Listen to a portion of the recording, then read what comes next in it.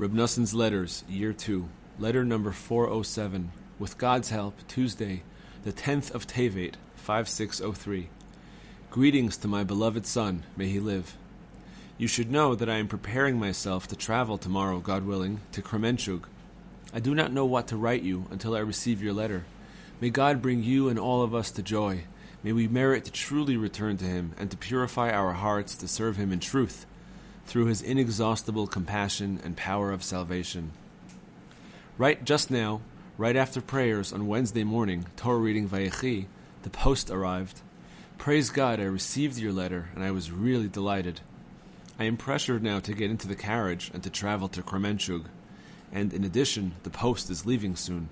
It is therefore impossible to write much at all. Be certain to write me regularly. All your letters should only be sent here to Cherin, since I will be back here with God's help by the time your response to this letter arrives. Then I will write you a proper letter.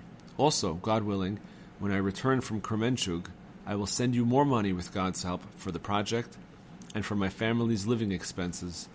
Trust God that you will not need to lend money for the project, except perhaps for a very short time.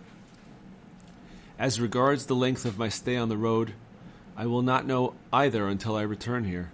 Then God's plan will emerge. In the meantime, fortify yourself determinedly and encourage yourself with my previous letters, with what you find to quench your thirst in the books of our master, teacher, and Rebbe of blessed memory, and with the teachings that I merited to develop and originate from those of the Rebbe.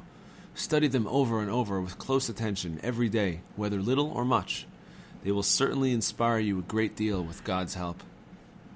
The drama which takes place under the sun with every person in his childhood, his youth, his adolescence, his middle years, and in his old age, with him, with his wife, and with his children, is all a matter of no small significance.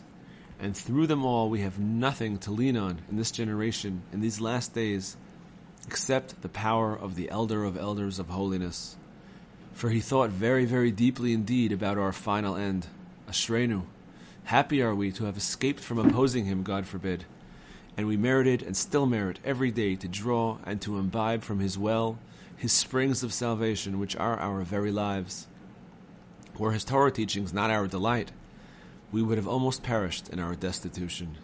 Thank God who has helped us thus far. God is our hope, and salvation is in his hands, that he will begin from now on to grant us complete salvation in this world and the next. The words of your father, Noson of Breslov. Greetings to our comrades.